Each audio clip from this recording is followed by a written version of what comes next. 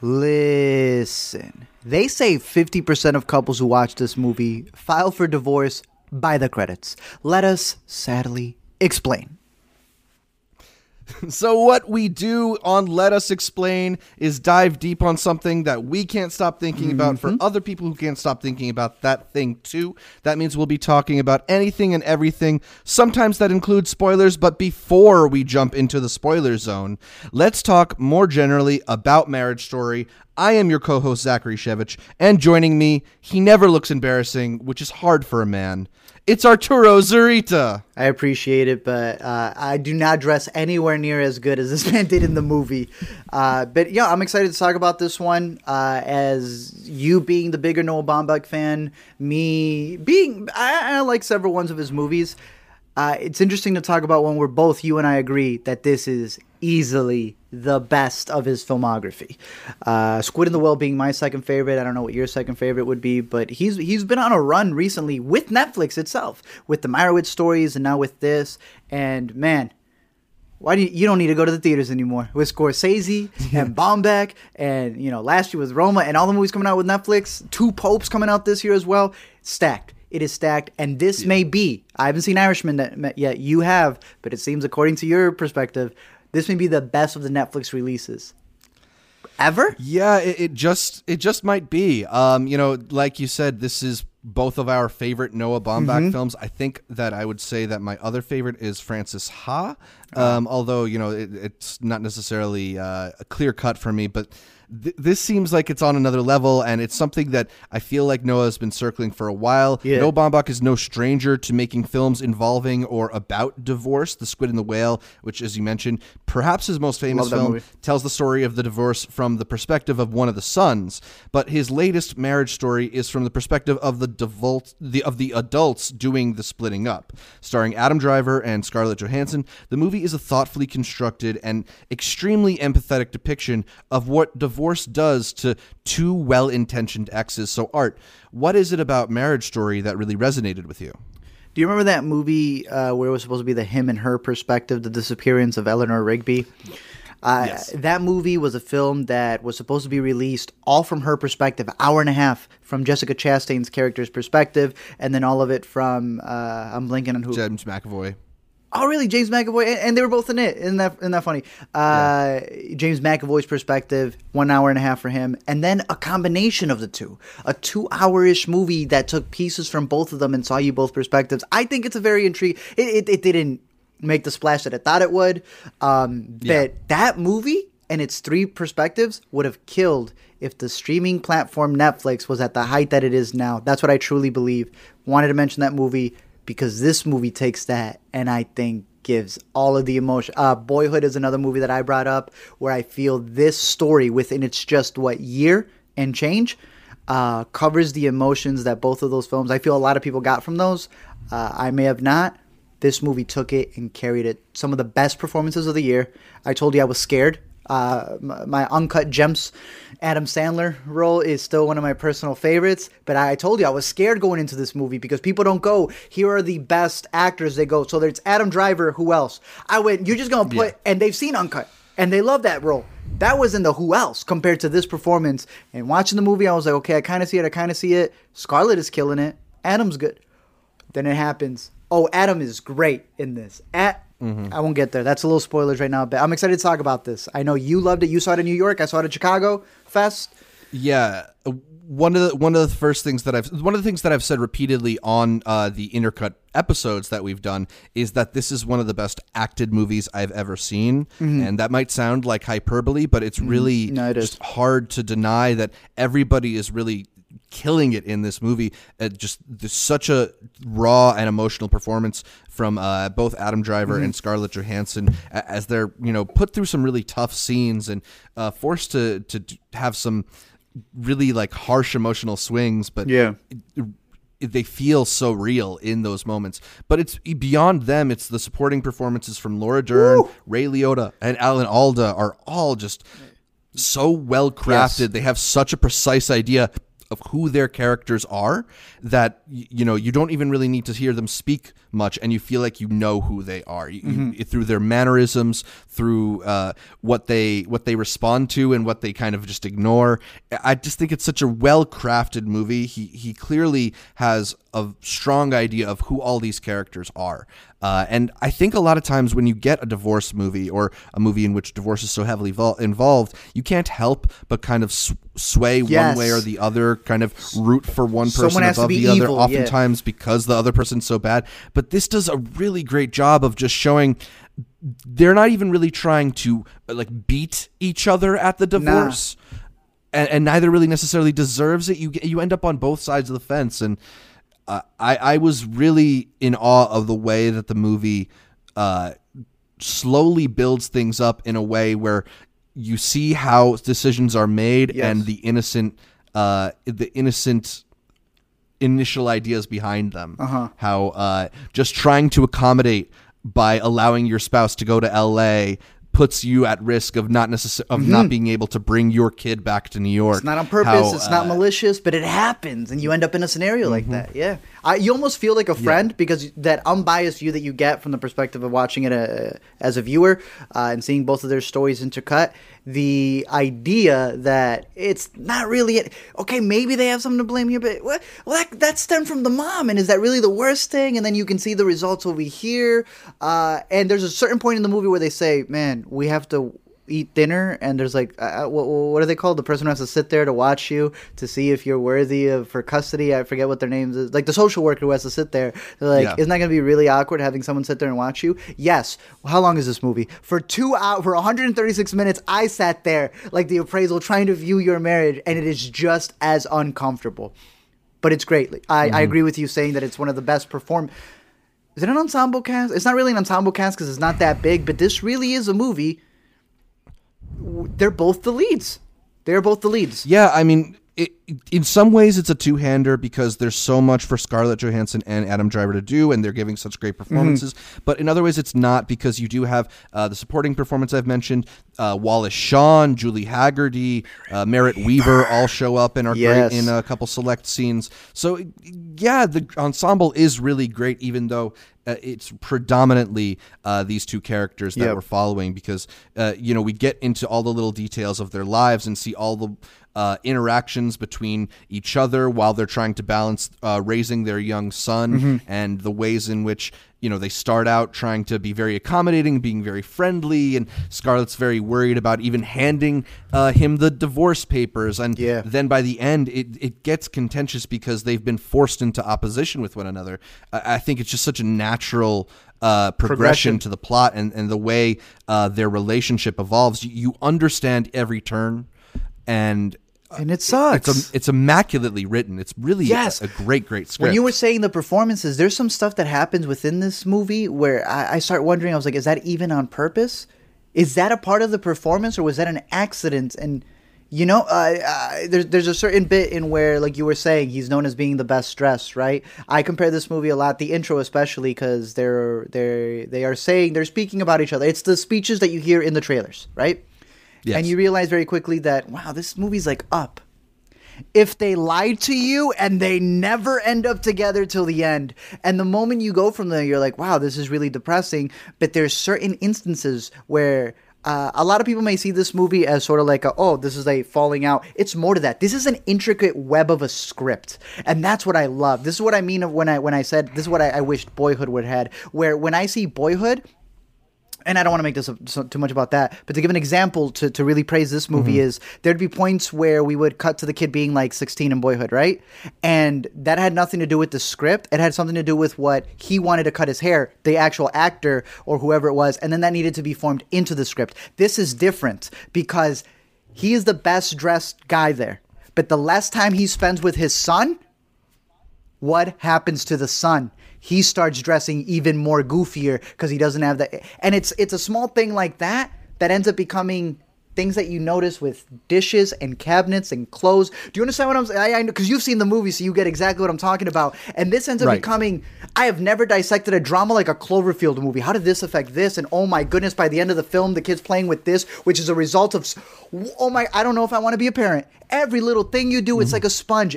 I have never seen a movie capture like that. The closest I can think of is like a Kramer versus Kramer. type of thing. Because also that was very big in Right. in Los as a California law thing. Which wow, that being a whole other aspect of the movie. Get divorced anywhere but California, folks. Let's just put it that way. Anywhere but California. Yeah. That's ridiculous. I think the thing that you're talking about that's really interesting is the way in which the movie evokes this feeling of you watch things unfold and you're like, wait, no, I want to Yes! explain. Like, people get into these situations very innocently, but then it's used against them, and just because they're opposed to each other, because this is a divorce where they end up going through lawyers and having to try and figure things out through the legal system. It ends up being this fight, and even though they don't want to fight each other, the same way that when you're working with somebody and they're not picking up their slack or something like that, you start with like a kind of mean comment, and then you get a little more direct, and by the sooner or later you're at each other's throats. Yes. So the way that you see their relationship dissolve particularly, is just so well captured, and the beats make sense. Some movies, the pacing is off, and this just felt very lifelike in the way it moved forward. Very, if I may, organic. But yeah, I love how it's split between the two of them, because I know a lot of people are going to come, and I'm very curious to know your thoughts as well, on who you side more. And I truly believe it balances it to a degree. That's why I mentioned the disappearance of Eleanor Rigby. That you really get to see the perspective of both of them, and the more you pay attention to just the little nuances that the characters do, you start realizing it's her fault. But is it even her fault if it's her parents' fault who instilled that in her, and now you see her instilling it into the kid? And is it his fault? Like you were saying, you get into a position where you have to be in LA, because the movie is split between New York and LA, and I will answer that question for you immediately. Walking in New York over the spaces in LA any day, yes or no? That's an argument that comes out throughout the movies. Oh, well, you can walk in New York. Yeah, but the space in LA. Yeah, but I'd rather walk in New York. And that's brought up from multiple people. It's a beautiful, hilarious running bit.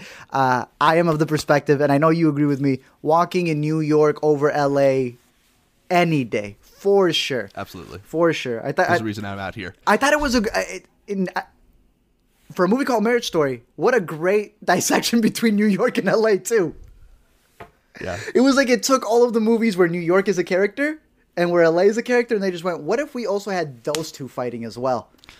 Having watched it in Chicago, I was just sitting on the side going, well, there's one better than both of those. But nonetheless, between the performances, I thought they were even down the middle. I think Adam Driver's getting a lot of attention for his role, but I do think Scarlett Johansson just as much. And in my Letterboxd review, I forgot to mention her because I was very high on Adam Driver and Laura Dern, but Scarlett has the most nuances. I think you see her at every single point, because she's one of the first to go to the lawyer, to Laura Dern, one of the first to make the decision of like, okay, but what about my perspective of this? And you really see her side of the story, and I would even argue that a lot of people are going to side with her because we don't really get to see his family. We get to see a lot of her family. Yeah, there's a really interesting thing the movie does in that it kind of treats Scarlett Johansson's character in a way where she is sort of realizing all the things that she's been denying herself. Yeah. And it speaks to the ways in which we change ourselves to accommodate one another. But it also is talking, I think the movie is analyzing like what's even fair to expect from a person. Like what. Oh, we're going to get into that.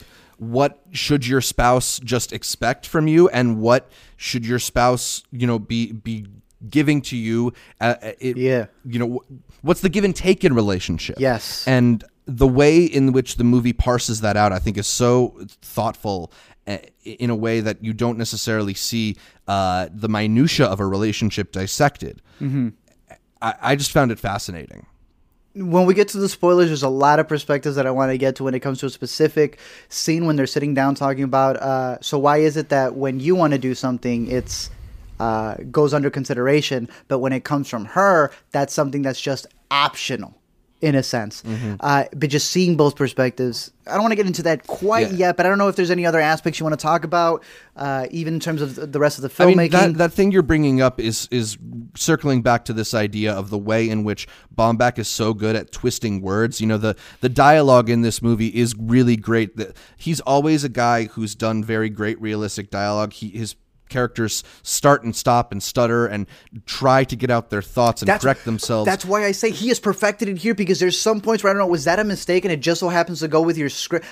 Did you script that? If you scripted that, then this is some of the best performances of all time, because it feels like there's sometimes improvising. I'm talking about spills. Yeah. The kid spills something and I was like, that kid wasn't spilling stuff before, but now he is. And also he's like, do you understand what I'm saying? It's very confusing if you haven't seen the movie, but these characters aren't, hi, I am not Adam Driver playing a husband. He's a very particular husband. It's everything that was enclosed in that letter that Scarlett says in the beginning. That's the guy who he is. And this divorce starts changing that guy.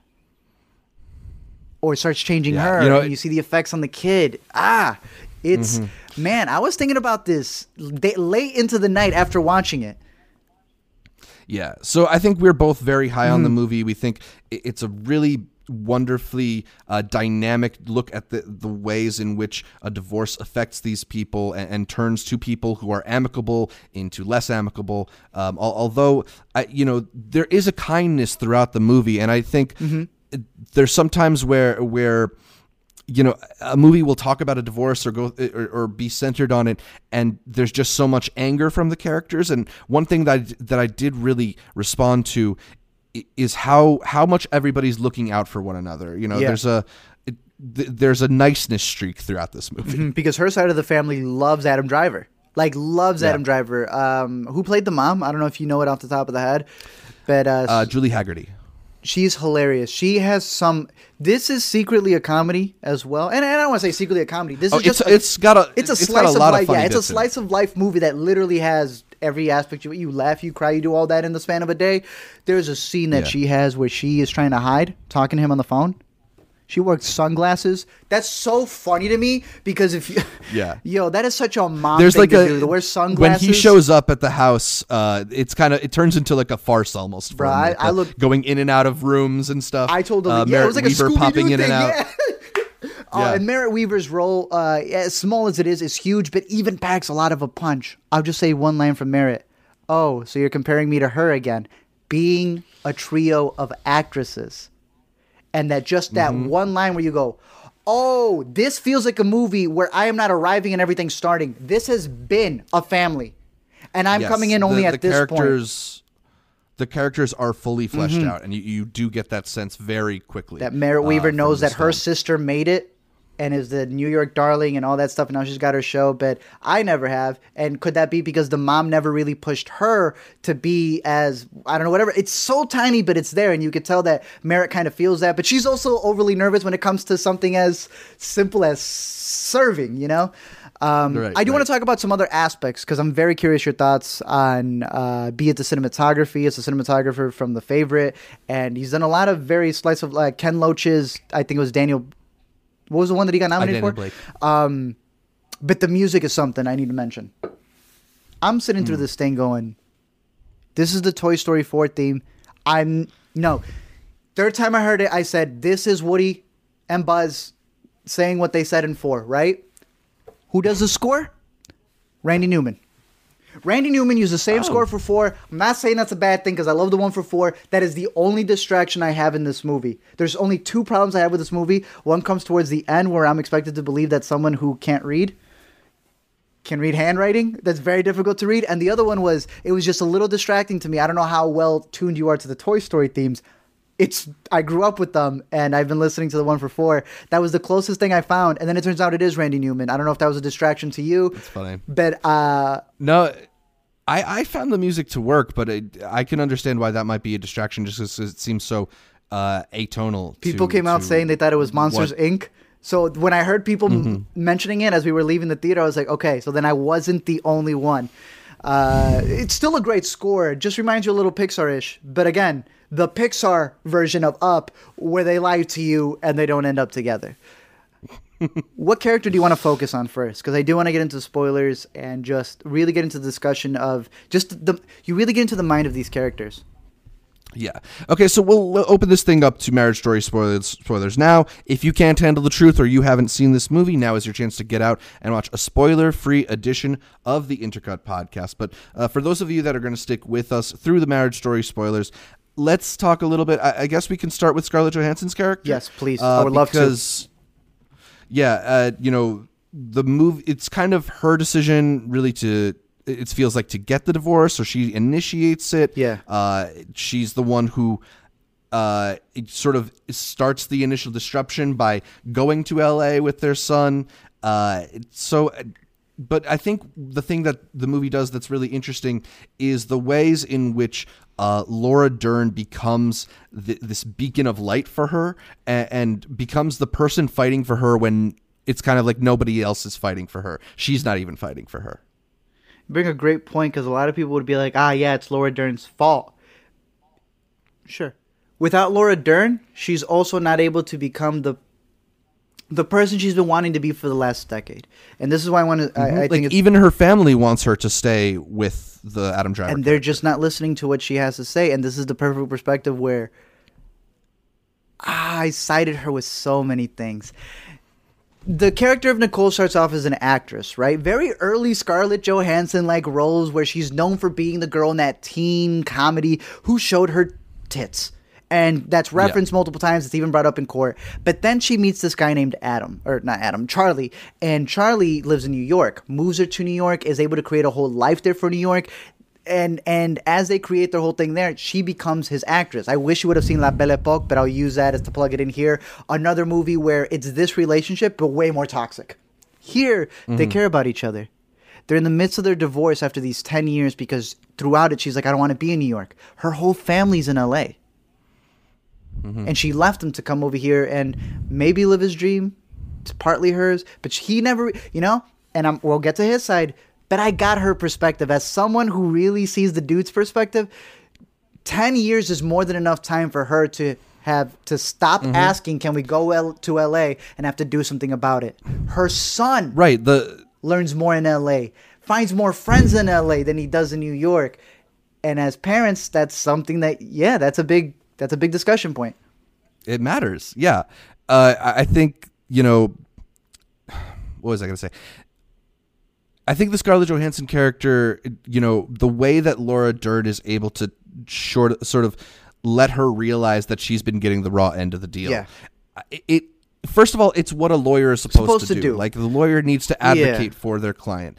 And throughout the film, one of the interesting dynamics is the ways in which both Nicole, Scarlett Johansson's character, and Charlie, Adam Driver's character, both ask their lawyers to pull back, right? Because they're not going for the kill a lot of the time. They don't want to alienate the other person. Want, they just want what they're entitled to in some sense. There's and so I think the key sort of to this movie, and maybe we can use this as a chance to jump to Adam Driver, is there's a scene in which he's kind of exasperated at his lack of options. He's kind of realizing that there's no way he's going to bring his son back to New York full time. And he shouts, I think it's at the Alan Alda character, he has to know that I fought for him, because it's more than just splitting up from your spouse. It's also, showing up for your kid. And you can't just, if Charlie is insistent on living on the East Coast and Nicole's insistent on living on the West Coast, that's going to reflect on their son, and he might have a different opinion of one of the parents because of it. He's too young to necessarily get the nuance of it.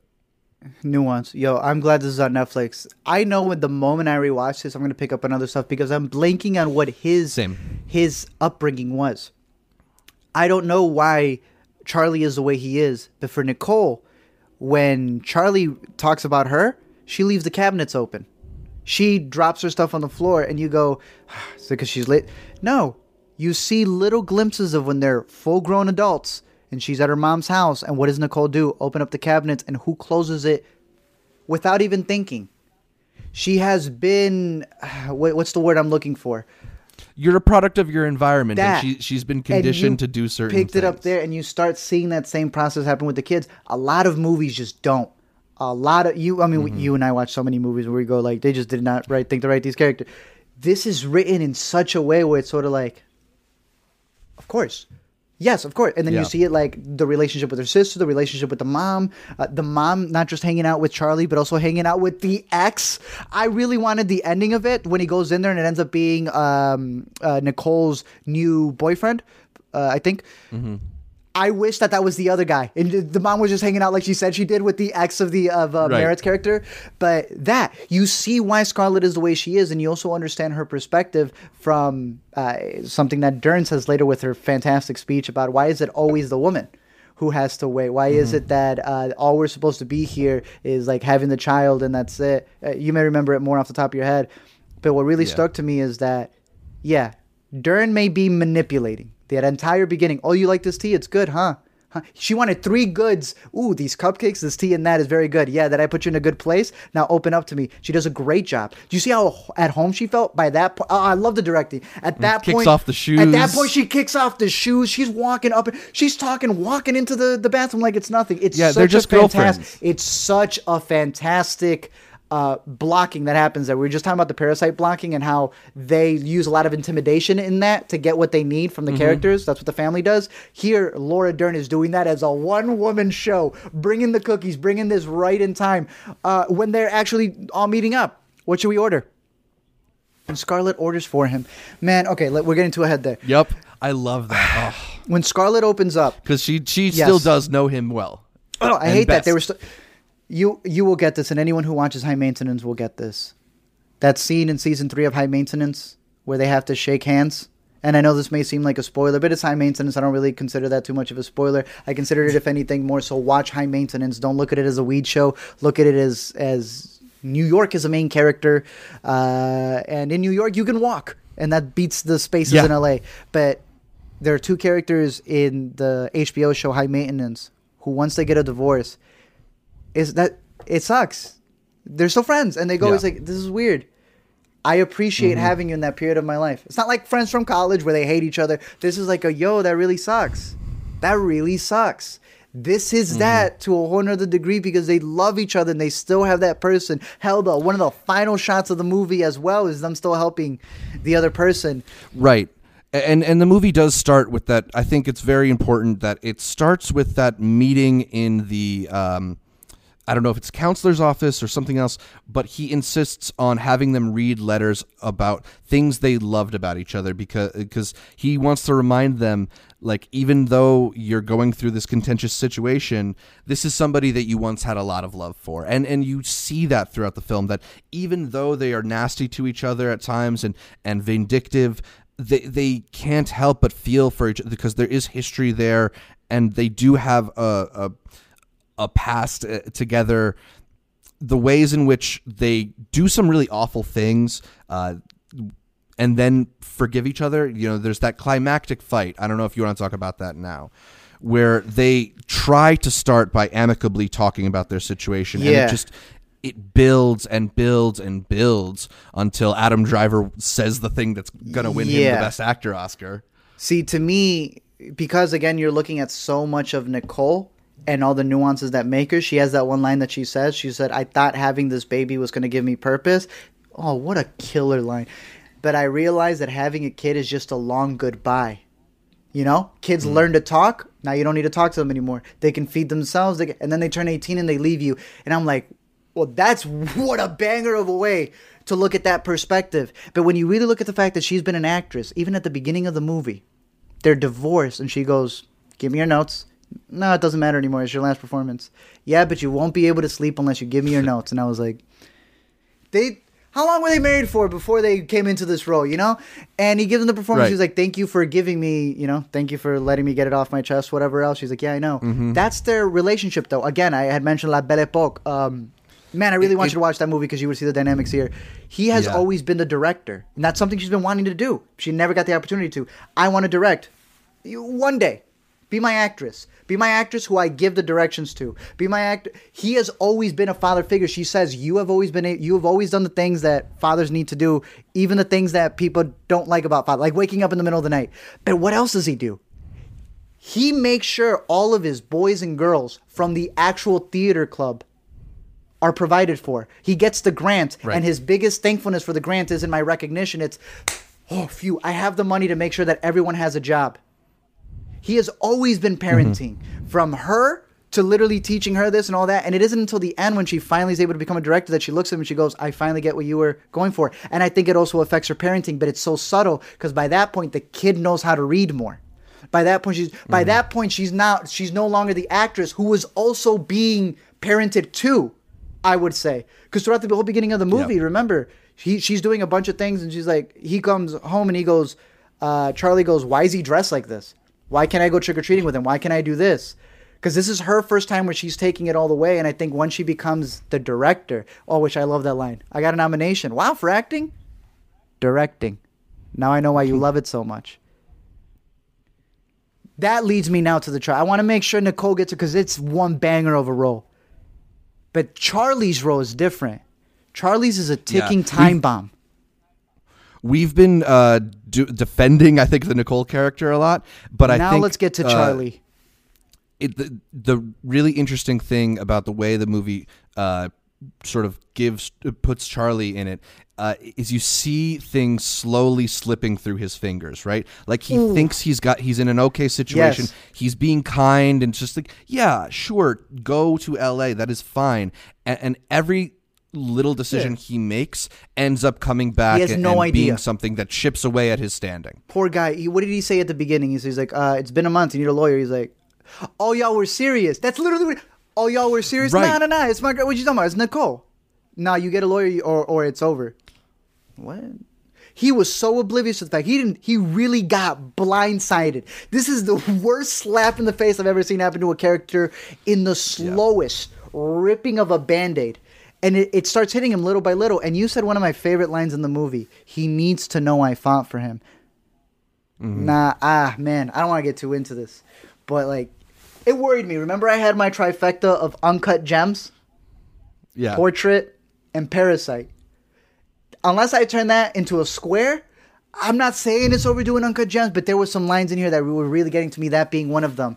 And it's this slow burn where he starts realizing, you're not going to take my kid away from me. And he never blows up because he never thought that was going to be an option.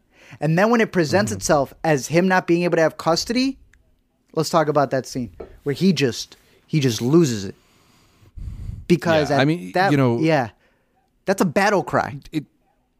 The way in which Adam Driver kind of is like this tea kettle that's just slowly raising heat and then finally is able to boil over. I think it's such a precise performance. Yes. It's such a well delivered performance. He's a guy that I think is one of our most compelling on-screen actors, but even here, he feels like he's going to a new level. It doesn't feel like a person who's like, all right, your kid's going to you're going through a divorce, act sad. It's, this is your kid, and you're really never going to see him again. He will grow. Did you see how he's already changing the way he dresses? You used to dress him nice all the time. That's not the case anymore. Now imagine not being the... He said, hell no. That is the... that wasn't even a performance. That was Adam had a kid in his mind, and they told him, did you build that life? Now you're never going to be able to see him again. And he went all out. He says something, my joke was, Kylo wouldn't even say what he says in this movie and be able to take it back. It's so raw of a father truly fighting for his kid. It's why I bring up Kramer versus Kramer, because I also love the same step-by-step lawyer procedural process that happens. The way that movie the breaks procedural it down. aspects of this, I thought, were some of its stronger elements. And the kid's it really oblivious. Takes you step by step through the court procedure and through the mediation process. And the kid's oblivious to the entire thing the entire time it's happening, but you see the kid getting affected. He looked a lot like Danny from The Shining. That was one thing, because I'd seen it with Carson as well. We came out laughing like, I could look like the kid from The Shining. But yeah, it's that idea of he's really doing his best just to fight for this kid. The moment he realizes, oh, this is a battle. They had said no lawyers, and then he realizes it is a battle, and he has to get who he switches, because he switches lawyers. He goes back to the Ray moment Liotta. when he shows up with Ray Liotta after having been using Alan Alda, I think is really a great moment, because you see that he's kind of responding to the threat. And you've mentioned this in our other conversations, but they have that scene in the court where Adam Driver and Scarlett Johansson, all they can do is like look over at each other. And it's so powerful. Why is that? Why is some of the you feel every they're not even speaking. It's like they're getting stabbed, and they have to look at the person that they care for stabbing them. Bro, this movie's like a war crime movie, but it's a marriage story instead. Like, I put marriage story in case you're confused what genre this is. Yo, they're looking over at each other and they can't say anything because someone else is speaking on their behalf. Someone else is speaking for your marriage. Yeah. This relationship that you've had for a decade and you share another human being with. It's wild. And yeah, they just stare at each other. They can't do anything but stare and watch it unfold. Yeah. So much to say about this movie and so much to like about it. I really do hope more people get a chance to see it. For me, as we mentioned, I think Adam Driver has to be the favorite for Best Actor right now. You know, he's kind of a guy who has been in a lot of interesting movies. He's worked with a lot of interesting filmmakers. I think there's a lot of love around him, but we both think this might be his career best performance. So it does feel like he's on a different level than most of the performances this year. And I really do love Adam Sandler and Uncut Gems. I do too. There's other performances that Once are Upon great, a Time as well, rewatching that, but this one just does not leave. And I'm glad. It seems to be the favorite too. Yeah.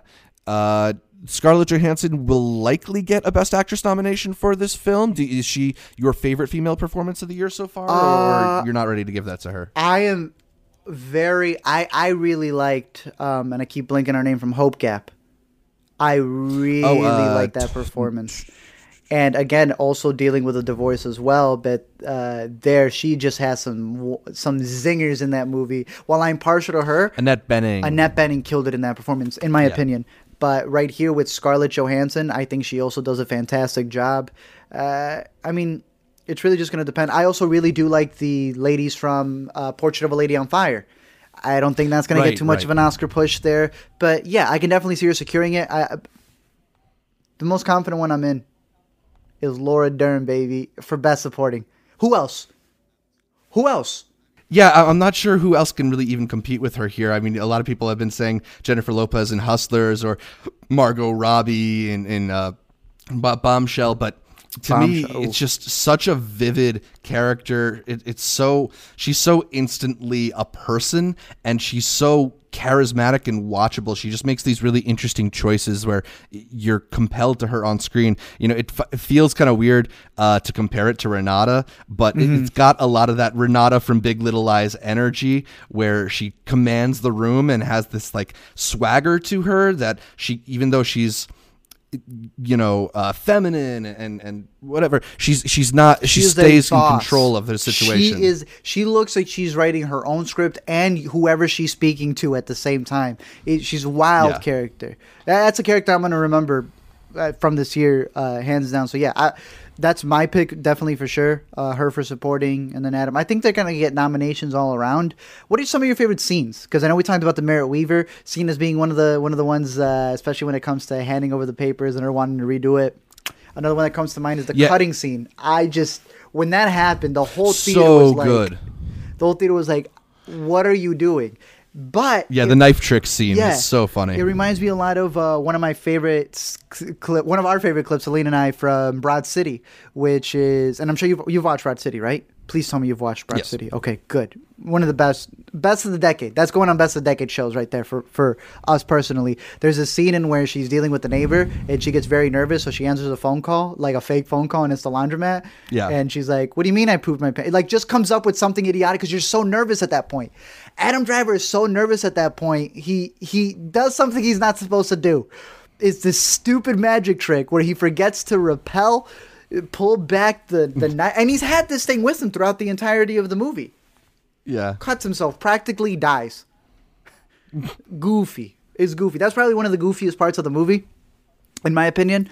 Well, the thing is, there are those really like silly kind of moments of life in this film, and I think that's what saves it from being something that's super, super depressing and kind of hard to watch. Yeah, it has its more sad moments and uncomfortable bits, tension bits, but I think there's the livelihood throughout makes it kind of an empathetic and fun watch in moments, and overall, like, it didn't leave me in a very sad place. I know a lot of people have said that they cried a lot in this movie. I didn't quite get to that point, although I found it sad. And I think it's through those moments of levity that the movie stays kind of enjoyable enough, even though there's a lot of sad stuff happening. I agree. One of the points that almost probably on a rewatch it might get me, the scene where he says he needs to know that I fought for him. Maybe that on a third or fourth rewatch might get me, depending on the right day. You know how these movies go. But in that same scene, absolutely. if it's not that same scene or one of the following ones with the same actor, the guy who's playing his lawyer, the secondary, Alan Alda? the nicer one, yes, Or Ray Liotta. Oh, Alan yes.